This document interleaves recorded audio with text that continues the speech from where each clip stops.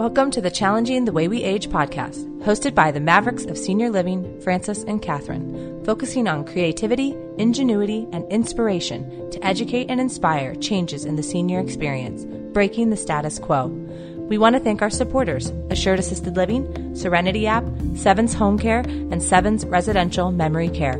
Now get ready for the next episode. Hey Mavericks, we are here at the Senior Living Transformation Summit in Boston, Massachusetts, and we're here talking with Charles Turner, the CEO of CARE with the K. CARE with the K. Hi, Charles. How you doing? Thanks for coming on our show. We're excited to talk to you. Tell us a little bit about who you are and your background and what CARE is. Sure. So my background last, 10, a dozen years. I was a senior housing developer and operator and owner. Developed communities sort of all over the Sun Belt. Also a background in technology, which sort of bled into, I invest and advise in, a bunch of companies, startups all the way to Fortune 500 companies and various things kind of at the intersection of aging and technology. And then about a little less than a year ago, I launched what is now CARE with a K as a way, you look at any sort of survey of any senior housing executive and what keeps them up at night. The two biggest things usually are the overbuilding problem and the labor problem. Well, I decided to solve both of those. I figured that the world doesn't need another 86-unit assisted living and memory care. And so we're going to stop that. And then we're going to build a labor application that helps solve a lot of the labor crisis. It solves a lot of the income insecurities on the labor side. And then it also solves the labor expense and the turnover issue on the provider side. So, I remember, I came out of college in the mid 90s, and it was just sort of the tail end of business process redesign and KPIs. We're starting to have the same conversations 25 some odd years later in the senior care space, which on one hand I'm excited about, but on the other hand we're like, these problems have been solved in other industries a long time ago. Hey, we're getting there. Right? Why do you think there is that resistance to incorporating solutions that have already existed in the corporate world? I think because, one, we haven't needed to. I think we've been sort of fat, dumb, and happy up until a few years ago. I think also, senior living is what I love about senior living is you can advance your career pretty far based on, frankly, just raw intelligence and gumption. I mean, you don't need a lot of education. You don't need a lot of business acumen. If you just are kind of smart, you got a lot of gumption, you can go pretty far, True. Which is great. But at some point, you kind of hit the ceiling where you don't have a perspective. It's not your fault. You just don't have a perspective of what the rest of the world does.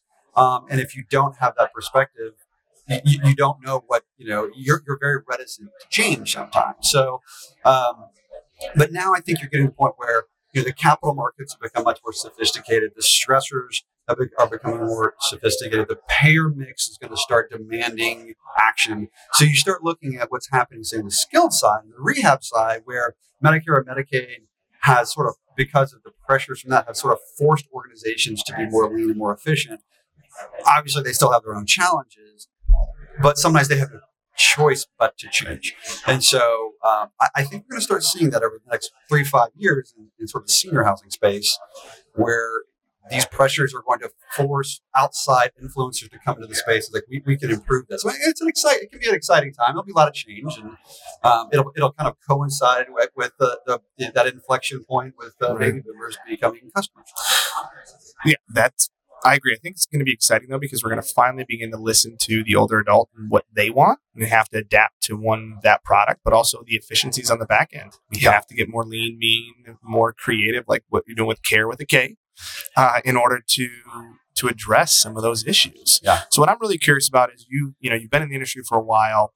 Kind of talk more about the workforce challenges. What are some ideas or things that you're seeing to help improve that aspect? Yeah. So just let's go through some math. Everyone loves math, but so right now there are if you just kind of forecast over the next let's call it 10 years.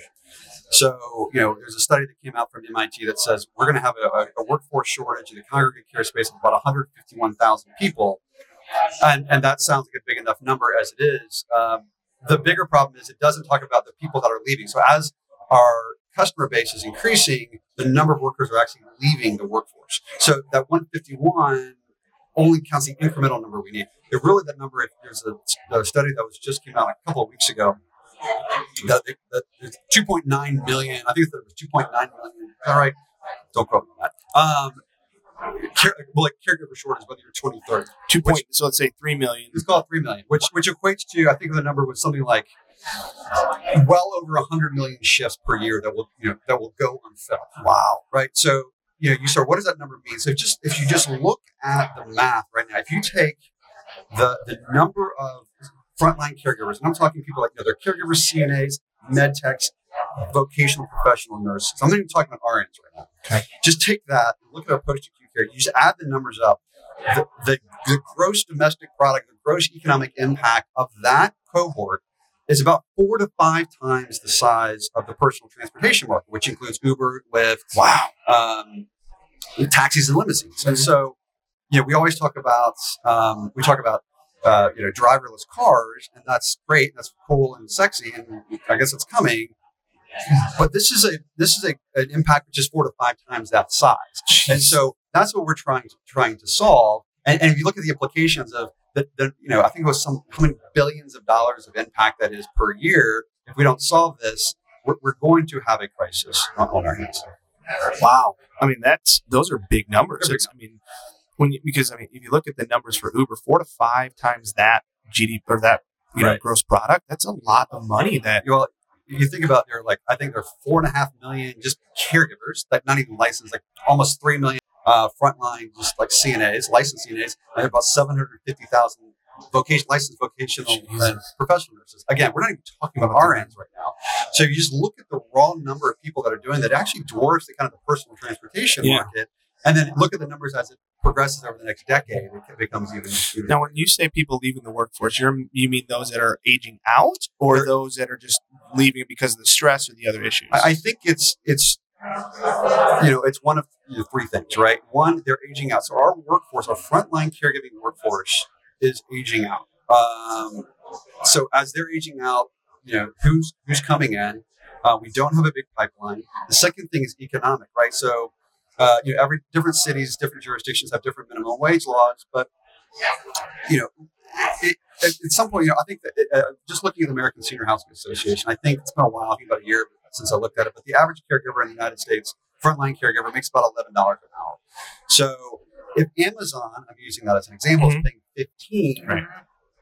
What we're finding is that based on our labor pool for care, they love being caregivers. The reason you're using our app, we'll talk about in a second, is because they like doing that. They want the flexibility, but somewhat they're going to they're at an inflection point. They either have to stay in the industry or go to some place that it's not as fun, it's not as cool, or not as fulfilling, right? For more money. It is a simple economic transaction. And then the third thing, I think the reason they leave is it's a bad job. I think there was a study that came out somewhat recent, past few years, about the Department of Labor, consulted with the Department of Labor, that basically took all jobs in America and defined them as good job and bad job. There's 6 categories of what define a bad job. I'm trying to remember all. Low wages, lack of advancement, physically or emotionally exhaustive job, and a boss with a very low EQ. And there's a couple of things I just can't remember off the top of my head. Well, being a frontline caregiver fit every single one of those categories, and so they may love the senior, they may love caring, but everything else around that job is not good. Yeah. And so they're like, why would I do this if I can't advance? It's exhausting, and getting burned out. Right. So it's, I always say there are 3 types of people in this world: problem creators, problem identifiers, and problem solvers. Very few people in the world are actually problem solvers. I wish I could say we're solving this, right? But you're attempting. You're attempting to solve it. A lot of it is I'm just identifying what the problem is. I wish I could say I could solve the whole thing, but we're not.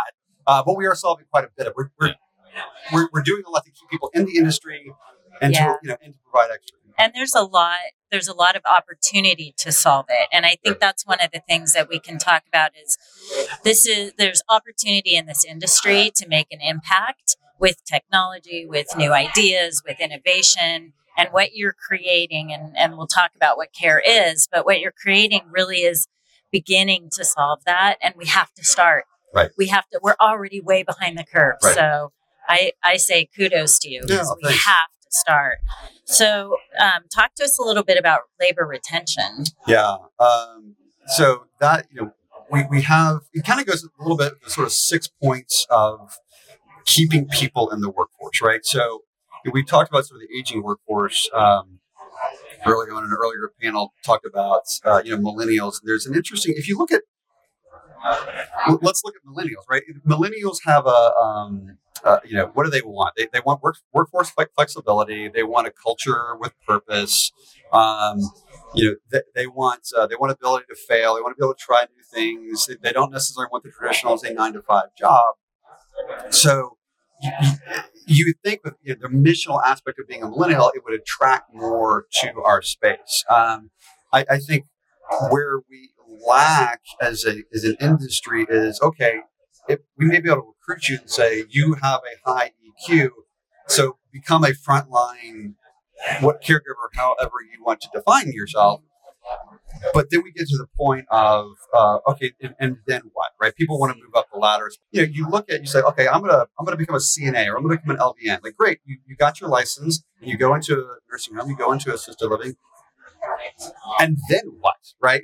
What is your career path from there? And at some point you realize, look, I love caring for people, but down the street they're paying 50 cents more an hour. I am now a commodity because I have no advancement in my organization. So I might as well go down the street. I can care for people down there just as well as I am here, and I'm just getting paid more. So we have to deal with that. And I think there's a lot of things that we should be doing.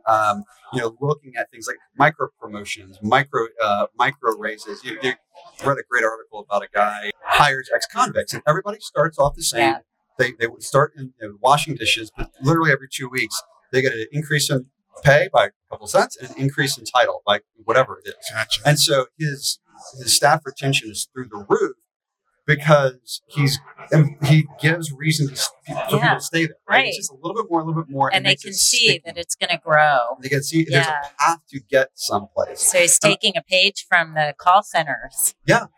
With hiring people in prison, right? That's right. Yeah, that's fantastic. And teaching them skills. That's right. Yeah. And I think we have to start doing those things in order to do it. I think, you always hear, you go to these conferences and you go to the design meetings and the architecture meetings, and they were told, we need to design a great break room for our staff. And that's great. But I will tell you this, but on our platform, some of our best customers have the most fantastic break rooms. And I that may not be a good thing, right? If you please use us to help fill open shifts. But if you're using this for your primary staff, you're doing something wrong, right? And I don't care how fabulous your break room is. It may help with recruiting, but it doesn't solve your backdoor problem, which is your retention issue. Yeah. Yep.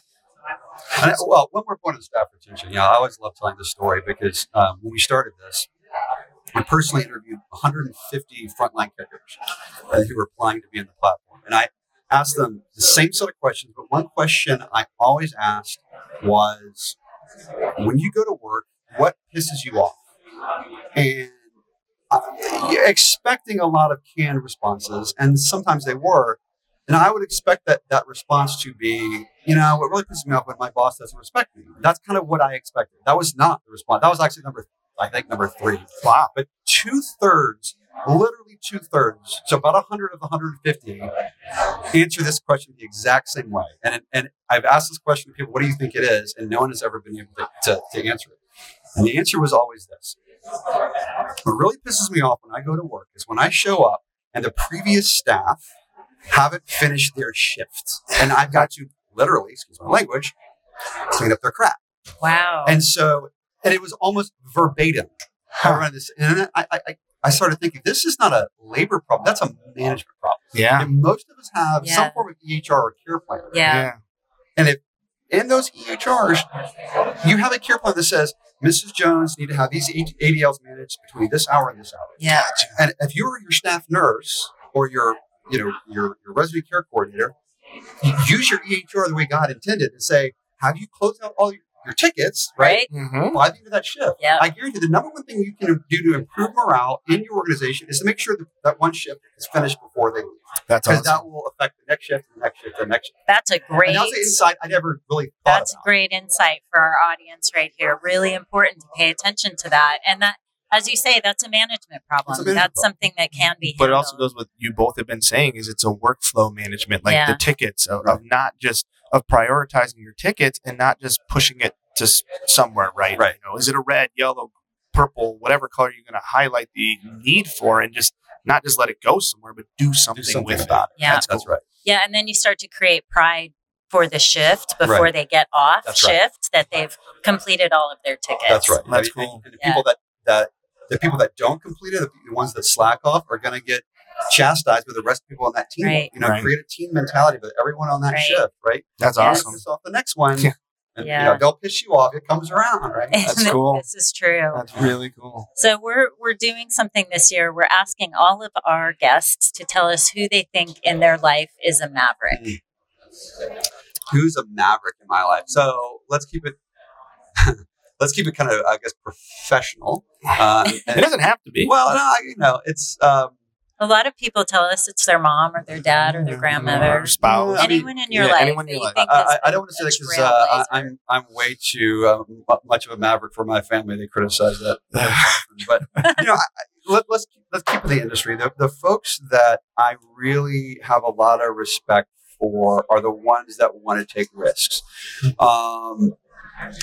If you ask a lot of operators, and I'm not naming names, they'll say, okay, what do we need to do better for 20? They're putting their 2020 plan together. What do we need to do?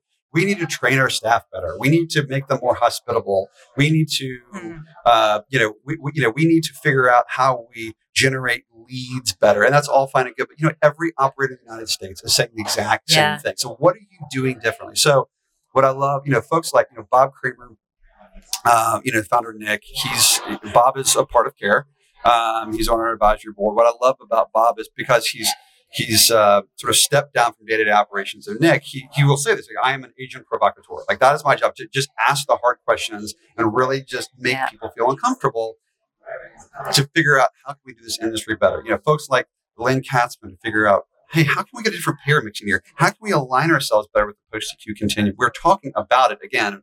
They're problem creators, problem identifiers, problem solvers. We all identify this is a problem we need to solve. Who's actually taking the lead on doing these sort of things? So I have a lot of appreciation for people that want to take the risk and are willing to fail and are willing to maybe even be wrong, right? And maybe I may disagree with somebody, and that's okay. At least they're trying something, and I'm hopefully can admit if I'm wrong about something, and I think because I'm wrong 80 times a day. But so people who are taking action. People are taking action. People are taking risks. Yeah. I think we're at an inflection point. We have to do that. Yeah, absolutely agree. Yeah. Absolutely agree. How do you think you're creating hope for the way we age? I think, what on an acute level, with CARE, right?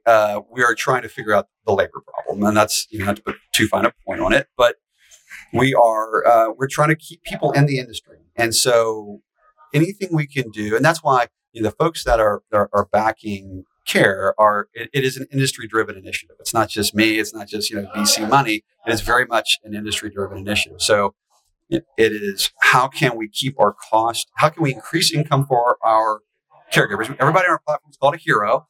And how do we increase income for our heroes? But at the same point, saving money at the operating level, as well as expediting your hiring process and then at the end of the day, like we talked about earlier, how do we keep people in the industry? People, what we find when we talk to our caregivers is they love being in this industry. It's not a job that should be, looked down upon. You shouldn't be looked at as a commodity. You should be proud of the fact that you love caring for seniors. So all of our messaging is around that. That's cool. I love that they call them heroes. I think that's really, really cool. So dive in a little bit. What action do you want our listeners to take? Talk a little bit more about that Care with a K app as well, too. Yeah. So the app will just, in a nutshell, think of it like like an Uber-like platform, but for caregivers and nurses in the senior care and post-acute care space. So, you are a nursing home, your assisted living community. You have an open shift right now. Your options are to pay agency or staffing agency or pay someone overtime. Well, we can create a marketplace with people who are pre-qualified and willing to work extra, and obviously need the extra income. They can apply, to work a shift, and you'll may get 3 or 4 applicants, and all of us may apply. And I'm a 2.7 star rating, you're a 3.8, and she's a 4.9. Well, she'll get picked. She comes in and she works a shift, does a good job. She gets a good rating. She gets paid the next business day. Wow. And so, it's very enabling for her, especially, gosh, I need money. I need it quickly in the next few days.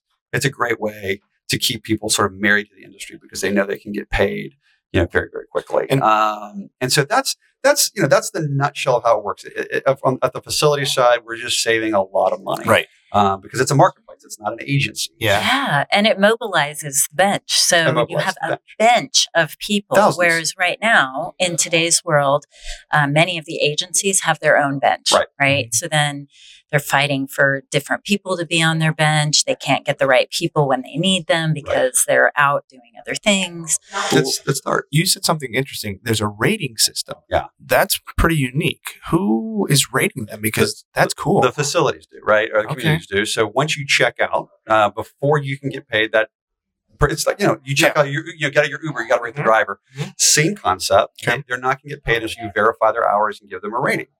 And then you get to, every community gets to see that star rating. So the idea is, I get this question all the time. How do you get, bad actors or, keep, poor people off the platform? And we do. Like, the people come in and they may not be great. And so one of two things happen. Either they step up so they know they get that rating, or they get weeded out very, very quickly. Yeah. So the idea, you create a marketplace with the better and better people who need extra income.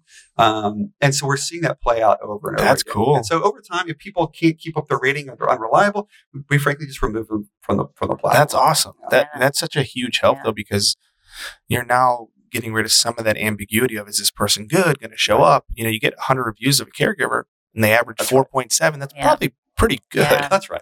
No, and the other benefit of it, if your community, if you like our heroes, you can hire them. We don't charge you for that. So there's no extra fee, no extra charge. And the reason we do that is because we know, again, if I was working with RNs and things like that, it would be very, very different. But for a frontline caregiver, frontline CNA, and an LVN, we know these folks need extra income. We see this over and over. They get hired by our folks. We greatly expedite the hiring process. So, national statistics say something like the average frontline caregiver in any sort of healthcare field, it's an average of 49 days to hire.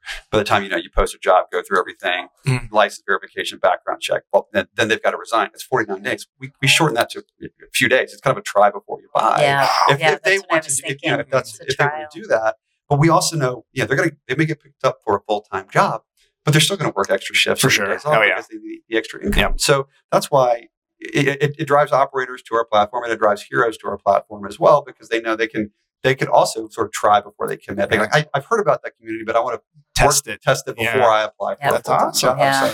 So what actions can our listeners take? Keep following us. We are expanding rapidly. We're probably adding 3-ish major markets every quarter. Oh, wow. We just launched in late October in 2 markets in Texas, and we're adding 3 more over here. Probably April 1st, we'll be launching in 3 more markets, and then 3 more markets after that. So, if you are an operator, would love to hear from you about, you may not even be in a market that we're in, and that's okay. We're dealing with a lot of the larger operators, a lot of the regional operators, to say, where are we collectively having labor problems? And so if we have 5-10 operators that have a problem in Boise, Idaho, I'm making that up. Like, okay, well, we'll spin up in Boise, Idaho. We need to make whatever changes we need to on our tech to make sure we're state compliant. Oh. And then we'll spin up in Boise, Idaho. Cool. And so again, this is very much an industry-driven initiative to try to collectively solve this crisis. So we'll make a plug for our hometown. When we be coming to Denver? 2020. That is definitely very, very high on our list. Okay. We need it. Yeah, I speak with a lot of people in the senior care industry, from hospice to assisted living to home care to home health. First thing on their list always is workforce issues. Yeah. So good. Well, we look forward to that. So tell our audience how they can find you. So our website is doyoucare.com. That's care with a K. If you ever go to any conference, everything's bright and orange and obnoxious. And so that's how you can find us. You can go to our app store, and it's the Care Hero app. That's the app that our all our heroes use. The facilities use a different app, Right, of course. which is not open. But you can look at that and you kind of see how it works. It's fairly straightforward. And we always say, if you can use our app, if you can use Uber, you can use our app. There's no cost to use it. There's no cost to post a shift. You can get you on board in 20 minutes. It's not a long EHR rollout training. It's pretty So quick. how do you verify people? Yeah, it's a great question. The first thing we do is, do they have a license in good standing with the state, period? We have a lot of people who are caregivers. Unfortunately, I can't validate their training. I can't validate, where they've really worked. So we always look for people that have, first of all, that license in good standing with the state. Cool. If they pass that threshold, we'll go through an interview process. We have some behavioral interview questions. We'll validate their work history a little bit. And then we go through, drug screen, background check, TB test, immunization, if that's what the state requires, BLS card, and So you do all the heavy lifting. all the heavy lifting. So it's all uploaded in our system. If anyone over the state ever comes in that says, how do I know Charles is, qualified? Click. There it is. We had a state inspection at one of our facilities. Actually, the state loved it because everything was right there. Pulled it right up. So That's going to be a huge help. So excellent. Again, make sure you visit doyoucare.com with a K. Yep. Check out, for those that are curious, the Care Hero app with a K. We'll put all those in show notes as well. Right. But we definitely this is pretty creative and love what you're doing. So thank you very much for really trying to tackle that workforce issue. We'll be reaching out once we get to the end. That's awesome. Please do. Before you get there, let us know. Please do. Yeah. All right, absolutely. Charles, Charles, thank you very thank you much. so much. I appreciate it.